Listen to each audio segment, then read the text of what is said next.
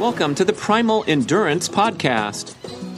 Slow down and enjoy the show, where we rap, literally, about everything you need to know. I'm your host, Brad Kearns. Are you ready? Let's go. Hey, Brad Kearns here, host of the Primal Endurance Online Mastery Course. It's finally launched. We're so excited to share it with you.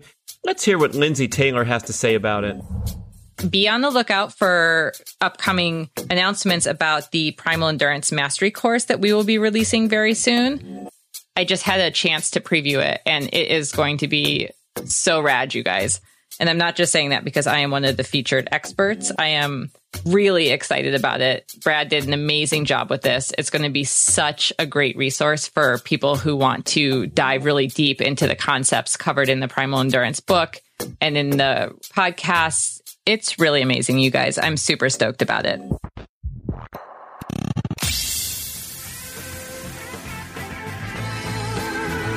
Primal Endurance Podcast, host Brad Kearns here.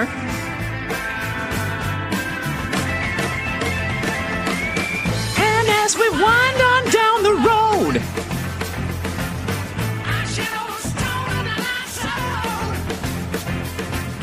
there was a lady we all know. All right.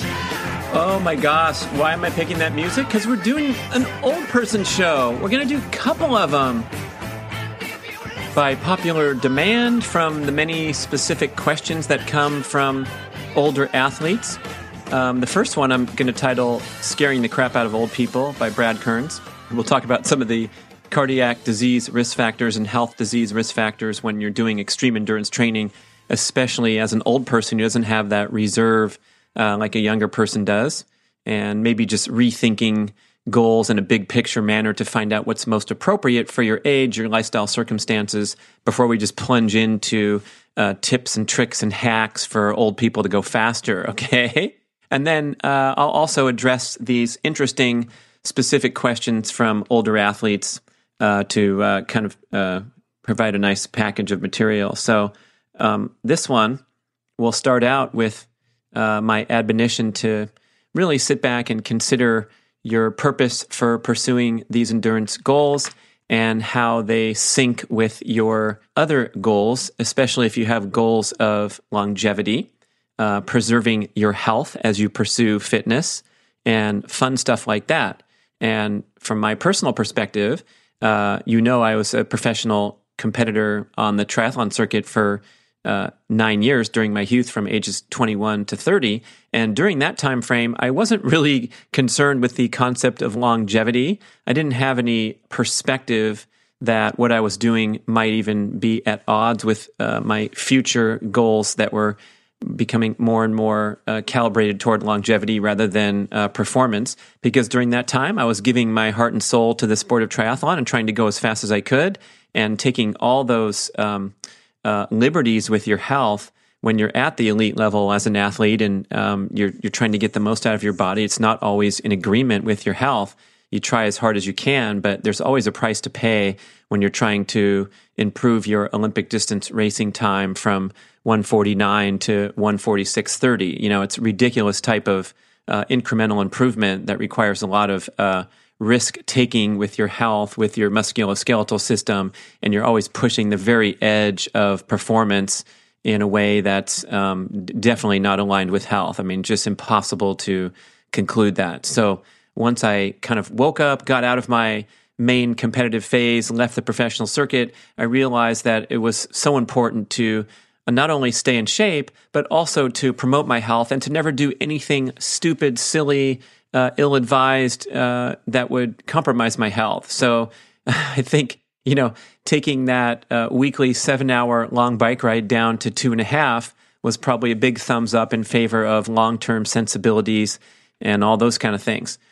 Secondly, the other reflection that I had as I exited the sport and started to look at life ahead was that it's very, very important to preserve that passion and that competitive intensity for life in whatever your chosen goal is. So even though I was retired from the professional triathlon circuit, I immediately set my sights on different types of athletic goals. I remember transitioning right into my desire to throw down some ultramarathon runs and participate in the Western States 100-mile endurance run, the granddaddy of all the ultra marathons. It's been going on since the 70s, and it happens to finish right there in my hometown where I trained for triathlons for many years. So I was part of the Western States culture, whether I liked it or not. I'd watch the race every year. I'd go out on the trails and see these guys, buddies of mine, whoever, in the middle of the night. I'd let people shower at my house, which was a mile from the finish line, that kind of thing. So I'm like, hey, might as well do this because it really is, it's an extreme event, but the concept of crossing the Sierras on foot in a single day and hearkening back to our ancestors and the explorers and the Lewis and Clark thing, it's a very romantic event. And it is an amazing accomplishment to think and look back over. I mean, when you get to Auburn, you're looking across the western slope of the Sierras and you can see the highest peaks that frame Lake Tahoe. So you can kind of see what you've accomplished. And I thought, this would be pretty wild. I had no idea what I was in for. And I have so much respect for ultramarathon 100-mile runners because it is an amazing athletic accomplishment, especially from the psychological standpoint of that type of endurance in the mind, not only to train properly, but to get out there on race day. And we're talking about a 24-hour race. If you're lucky, that's the goal, is to run it in 24 hours. And so that's endurance. I mean, I had no concept of that because my longest workouts were, lasting 7 or 8 hours, and my competitive events were lasting under 2 hours. So changing that mindset was a little bit of a struggle for me. I remember going out really hard in the preparatory events, the 50K run in Cool. It's called Way Too Cool, very popular, biggest one in the country. And then the American River 50-mile run, the traditional preparatory race in the Sacramento area for Western States runners. And oh my gosh, I was in the top 20 in Cool, running with the elite guys and chit-chatting on the trail until I got to about mile 26. Imagine that, the marathon mark. And they're like, oh, you're doing great, only 5 more miles to go. And my legs wanted to go like 5 more feet. So I remember getting passed by droves of people and humbled at the finish line with my finisher medal. I didn't learn my lesson in the 50-mile American River. I had a nice little marathon split there at the halfway point of 3:09, and then my finishing time was 8:28. So before we pause too long for you to do the math, we'll say that the wheels came off again in the AR50. And at the finish line of that event, I realized I was in no condition to attempt a 100-mile race 2 months hence. And so I didn't. I pulled out, and I was good with that and had way more respect for the people who are finishing. I remember another neighbor of mine was watching the race with me or talking about it after and calculating like the pace per mile to go 100 miles in 24 hours, but not really realizing the significance of the incredibly steep canyons.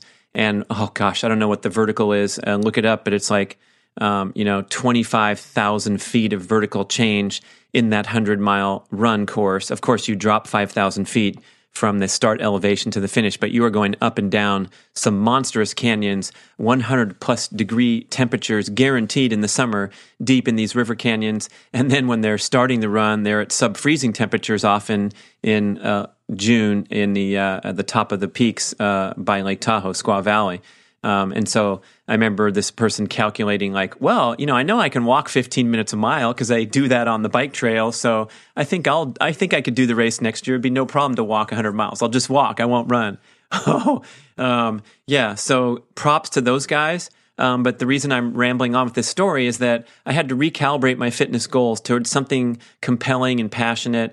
And when I decided to kind of hang it up in terms of my ultra endurance efforts, I concluded that I wasn't really a good match for the ultra ideal athlete, the mentality required. I was a explosive triathlon racer who preferred Olympic distance and going fast and swimming and biking and running. So I started to look toward goals that were more aligned with my personality, my temperament, and also felt like kind of an extreme effort to take on when I was also trying to build a career and start a family and do all those fun things. Didn't really fit hand in hand with pushing your body to the extent required to be a 100-mile finisher. Fortunately, I transitioned over to dominating youth athletes in soccer, basketball, and track for a nice 10-year decade there, where I coached my son and daughter through the early years, starting out when they're 4 years old in soccer and all the way up to high school, which is when any parent should let go, say goodbye to their kid, let real coaches coach them, and watch from the stands. So that was a really fun transition for me too. But during that time when I was coaching, I had a different athletic goal in front of me, which was I wanted to be a participatory coach. I wanted to, set an example and not be just a fat slob with a clipboard who used to be a triathlete. So I was highly motivated to kind of broaden my perspective of fitness so that I wouldn't come home from soccer practice with 6-year-olds having a sore back or tight Achilles tendon. So that was a beautiful awakening where I started to integrate the primal style training principles of sprinting, strength training, things that I totally and embarrassingly negated during my triathlon career, where every ounce of my energy was directed toward improving my endurance in swimming, bicycling, and running. So I felt like my goals of dominating the youth athletes, and you guys think I'm kidding, but I really did want to be the best player on the team. And I succeeded with that goal for many, many years until the kids started speaking in deeper voices and getting eyeball to eyeball when we'd have conversations. And then I started to fall off from my MVP role, and that was another graceful transition. And then I kind of went over to the stuff I talk about now. You maybe heard me talk about this exciting sport of speed golf, which combines the endurance component of running fast around a golf course and the skill of golf, and also high jumping and sprinting, which I'm so passionate about. I've been doing faithfully for a good decade now, since coming into the Primal movement and starting with the Primal Blueprint lifestyle with Mark Sisson in 2008. So as I've aged, I've actually turned toward more explosive and more broad-based athletic competencies. I had a nice run in the adult basketball leagues of Auburn, where no one cared that I was a world-class triathlete, and I just a guy that they could push around under the boards. So I had to improve my dribbling skills and my shooting skills and my passing and my conditioning in a different way than I'd ever experienced as a triathlete. And let me tell you, there's no shape like basketball shape. I could come into that gym having run my 30 miles that week and been, an endurance machine for many, many years, right?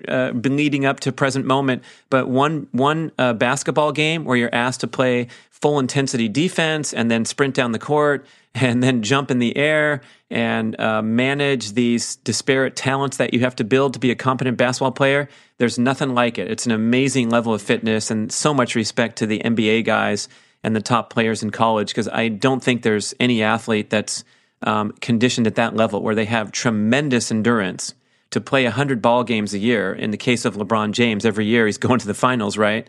And here's a guy who's 6'8", 250 pounds, rock solid, but running up and down like an endurance athlete for 100 games per year, and then doing all the other explosive stuff that's so exciting to watch.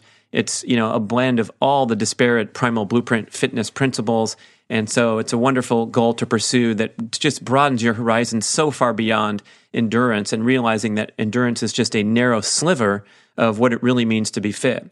So the reason I'm talking at length about this subject is maybe there's some eye-opening that goes on here, where if you are simply content to be able to finish your local half marathon run, I'm going to say major congratulations to you, because we're talking about an average population today, which is absolutely pathetic.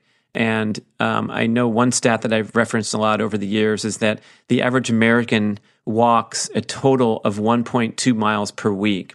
And so that's about a quarter mile a day. If you add everything up from the parking lot to the elevator, into the cubicle, parking at the very close space to the grocery store, walking a few aisles, coming home, it's pathetic how little we move in general life. So if you do have that endurance component built up, which probably most listeners do, that's fantastic. But then I'm going to ask you, like I asked myself, can you hang in an 8-year-old soccer practice? Can you hang with the 12-year-olds during a 1-hour basketball practice? How many pull-ups can you do? Can you do more than 3? I mean, can we have these baseline standards that represent competency? Is your back sore after you lift a few sandbags from Home Depot onto your driveway when it starts raining? All those kind of measurements that I realized I was absolutely pathetic at, even though I was a high-profile elite athlete, I looked like I had a fit physique and was a picture of health and fitness from the outside, but my competency was very, very narrow.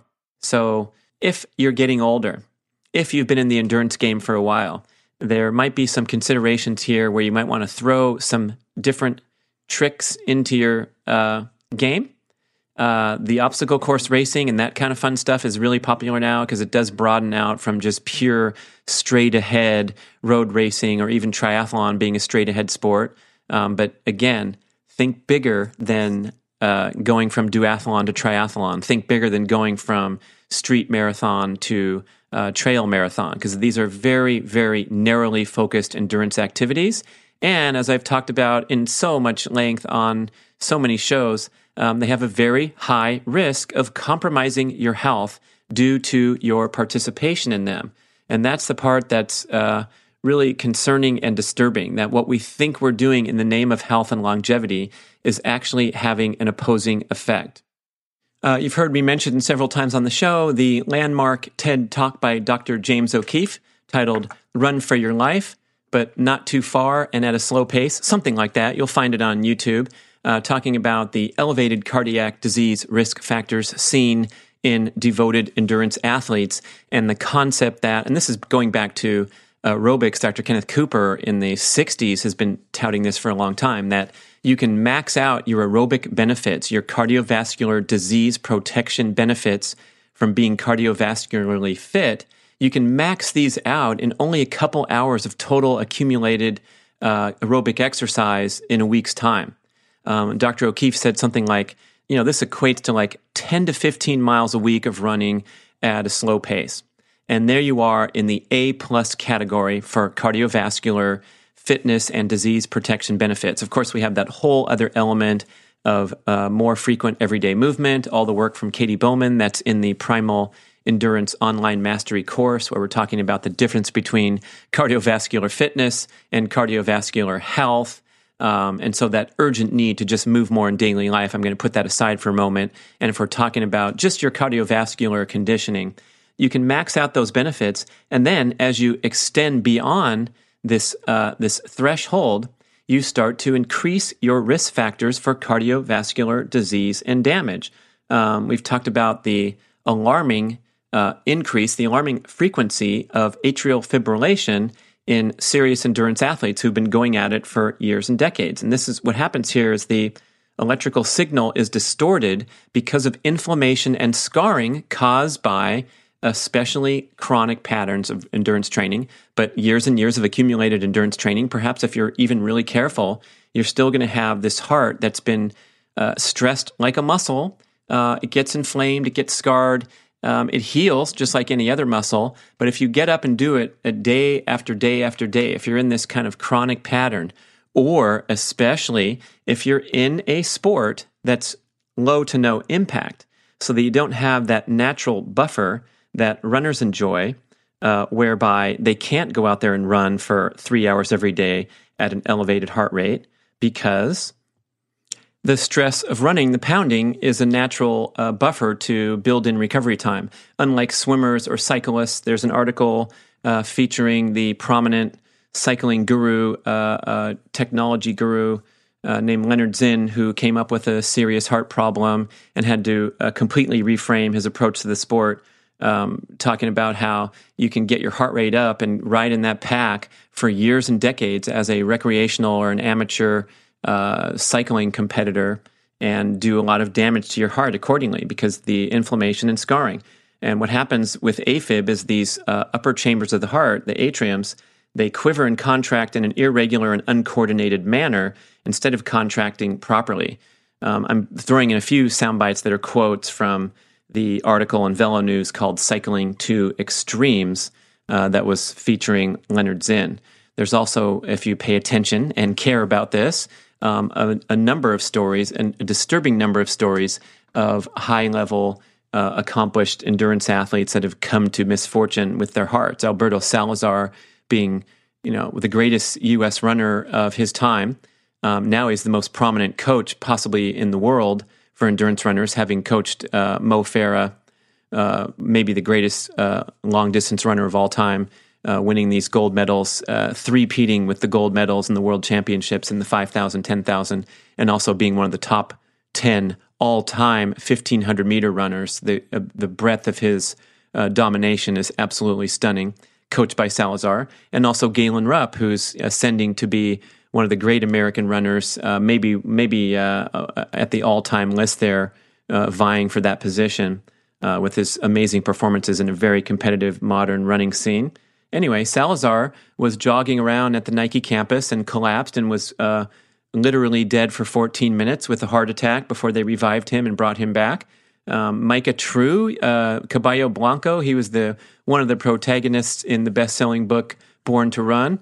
He dropped dead during a training run, and so his legacy, just like Jim Fixx, the author who was credited with helping to be a catalyst for the running boom in the 70s with his best-selling books, the complete runner's training log. Sorry if I butchered that title. Man, I used to have so many of those, I can't remember the exact title.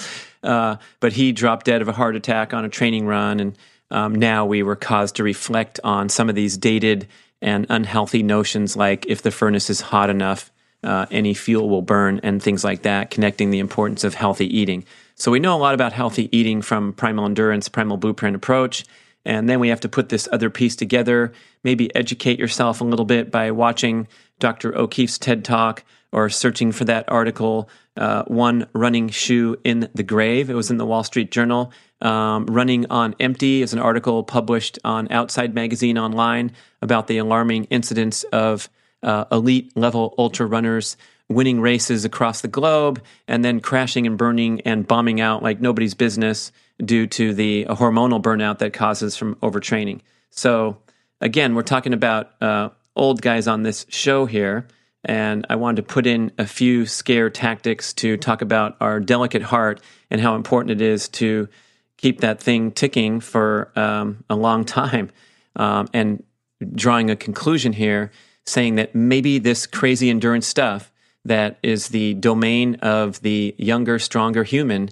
you might want to recalibrate and dial back, for example, your competitive distance as you age. So maybe you did do Ironman distance triathlons in your 30s decade or your 40s decade, and now you're facing a future and you're thinking, oh, okay, what's next? Should I keep doing the same old race every year? Or perhaps you could completely recalibrate and become an Olympic distance specialist and feel the joy and the pleasure of pursuing an alternative goal that involves speed and explosiveness and other attributes that are really negated when you're going ultra long distance.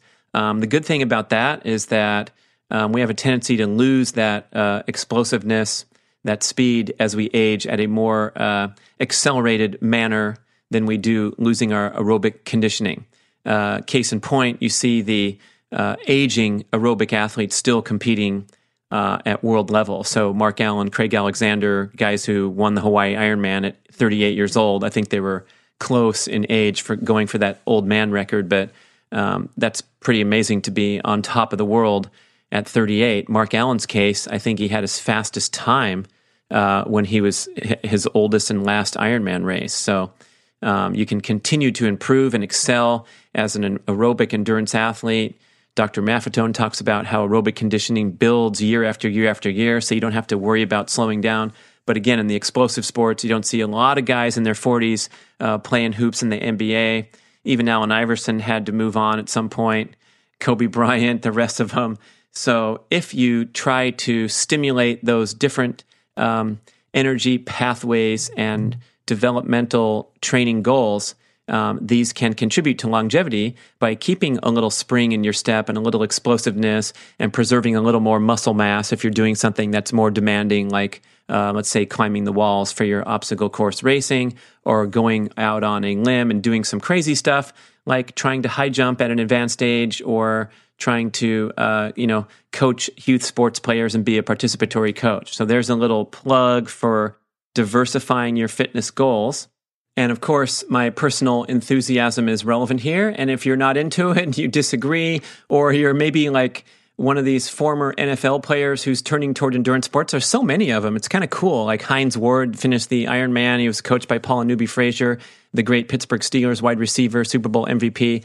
And you just keep seeing these names pop up of former professional, major league team sport athletes in whatever sport. I've heard about some baseball guys going. There was some guy that came out and did Western States 100 miler, and I think he was a baseball player, and he was a buddy of Lance Armstrong's, and Lance was pacing him. And so if you've already been there and done that on that high level team sport, explosive sport, and now you're content to plod along and have this wonderful balance between the sedentary forces of modern life and getting out there on the trail for 3 hours, that's great. I just want to definitely put that plug in for the cardiac disease risk factors and the extreme importance of avoiding anything that smells like a chronic pattern when you are at the advanced age. Let's put like a over 50 qualifier on there, because things really start to, you start to notice more distinctly the negative effects of making mistakes in training. I remember when I was in my triathlon years, in my 20s, you could get yourself into a pretty deep overtraining hole and then rest for a few days and pull out of it, or a week or something.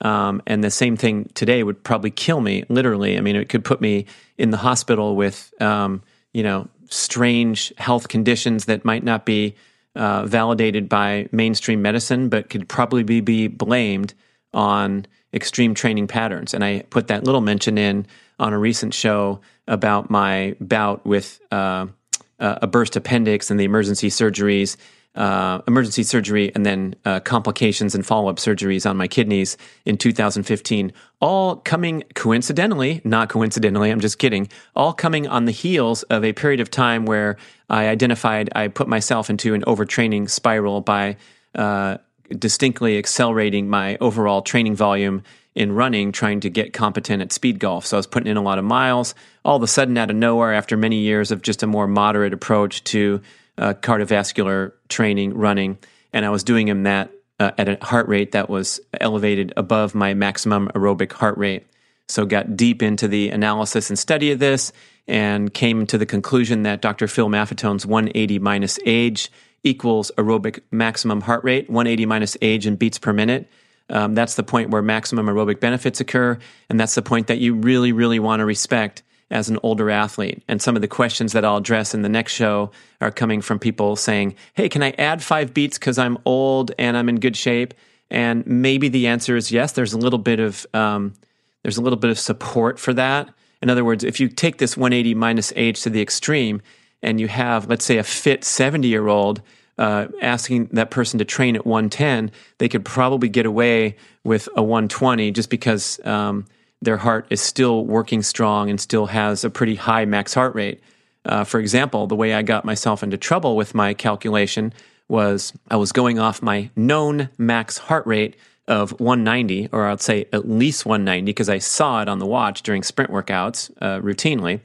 And so if you go 75% or 77% of max, like a lot of endurance athletes are asked to do to calculate their aerobic maximum, they call it ventilatory threshold and correlate it with 77% of max. That, for me, is up there in the 140s. And that's far too high. If I'm 50 years old, I'm taking 180 minus age, and 130 really is my sensible and healthy aerobic training rate. So we want to stick with that 180 minus age, even as we get old. Maybe if you're over 60, you can think about adding 5-10 beats back. If you've had great success, lack of injury, illness, burnout, things like that. So that's the first emphatic lesson here, is if you're going to go long and you're old, do it with your aerobic max. Don't screw around like a 20-year-old. Okay. I also want to read some from the excellent Velo News article in hopes that it will pique your interest, and spell it Pique, okay? Okay. Pique your interest in reading the whole thing. Various forms of arrhythmia, that's the abnormal heart rhythms, are where the electronics come in.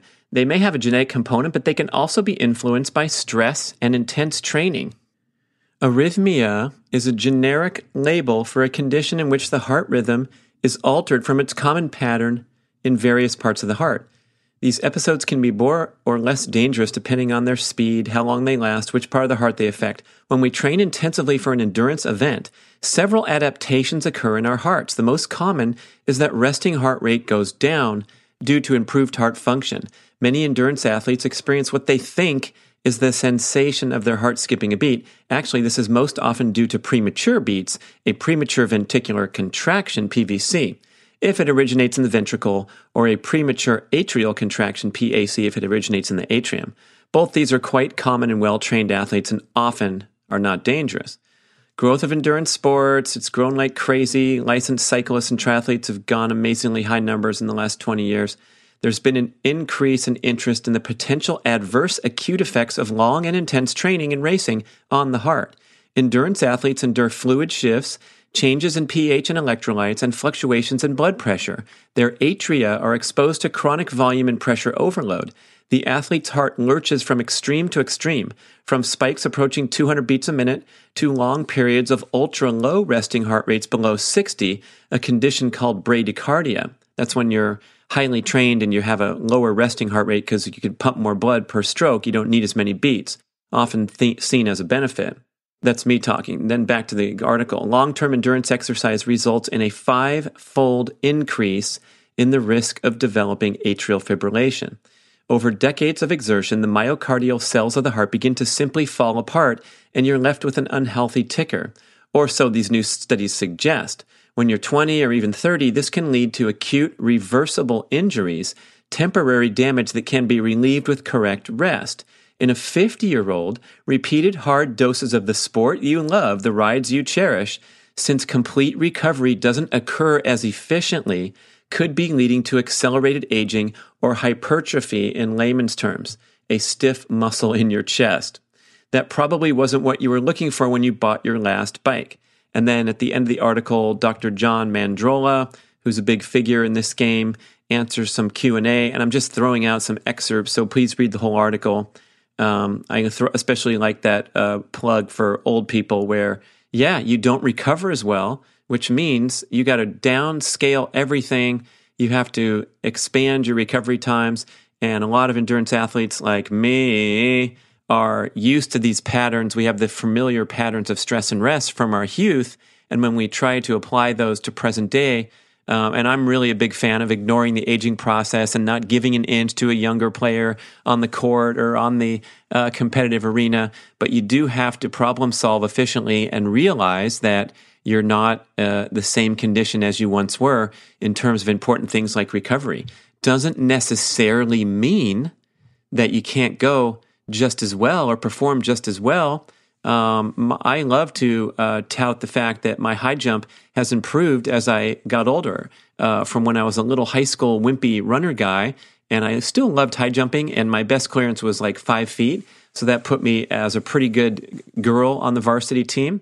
Not so much on the guy part, but I still enjoyed practicing, and especially practicing with the girls after practice when we ran around the track until we puked in the endurance training.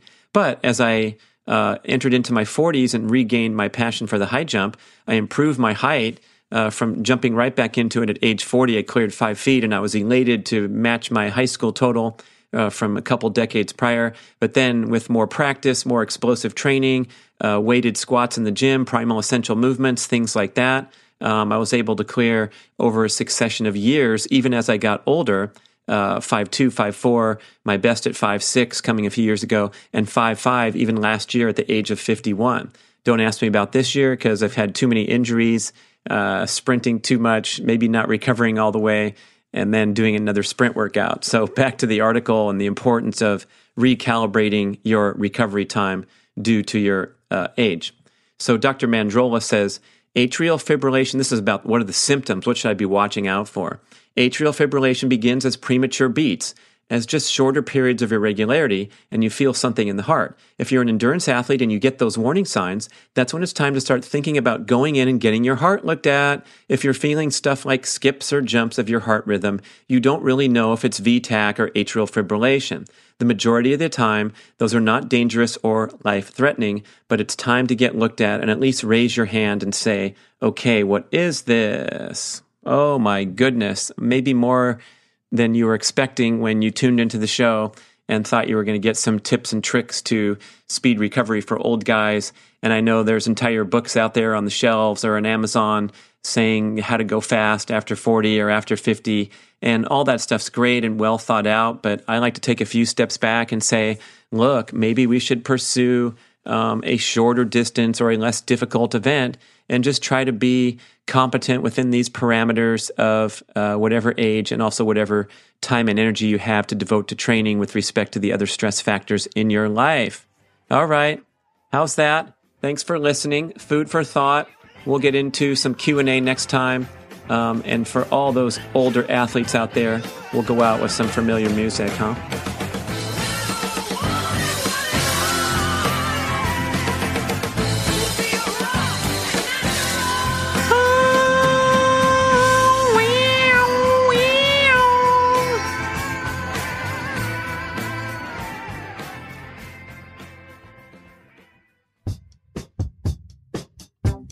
Hi, folks. Mark Sisson here, and I'd like to tell you about my biggest undertaking yet, the Primal Health Coach program. My mission is to create a global network of primal health coaches to help transform the health and consciousness of our communities into ones of optimal wellness and happiness. Becoming a primal health coach empowers you to take your primal passions to the next level and embark on a career you love, inspiring others to live lives of vitality and lasting wellness.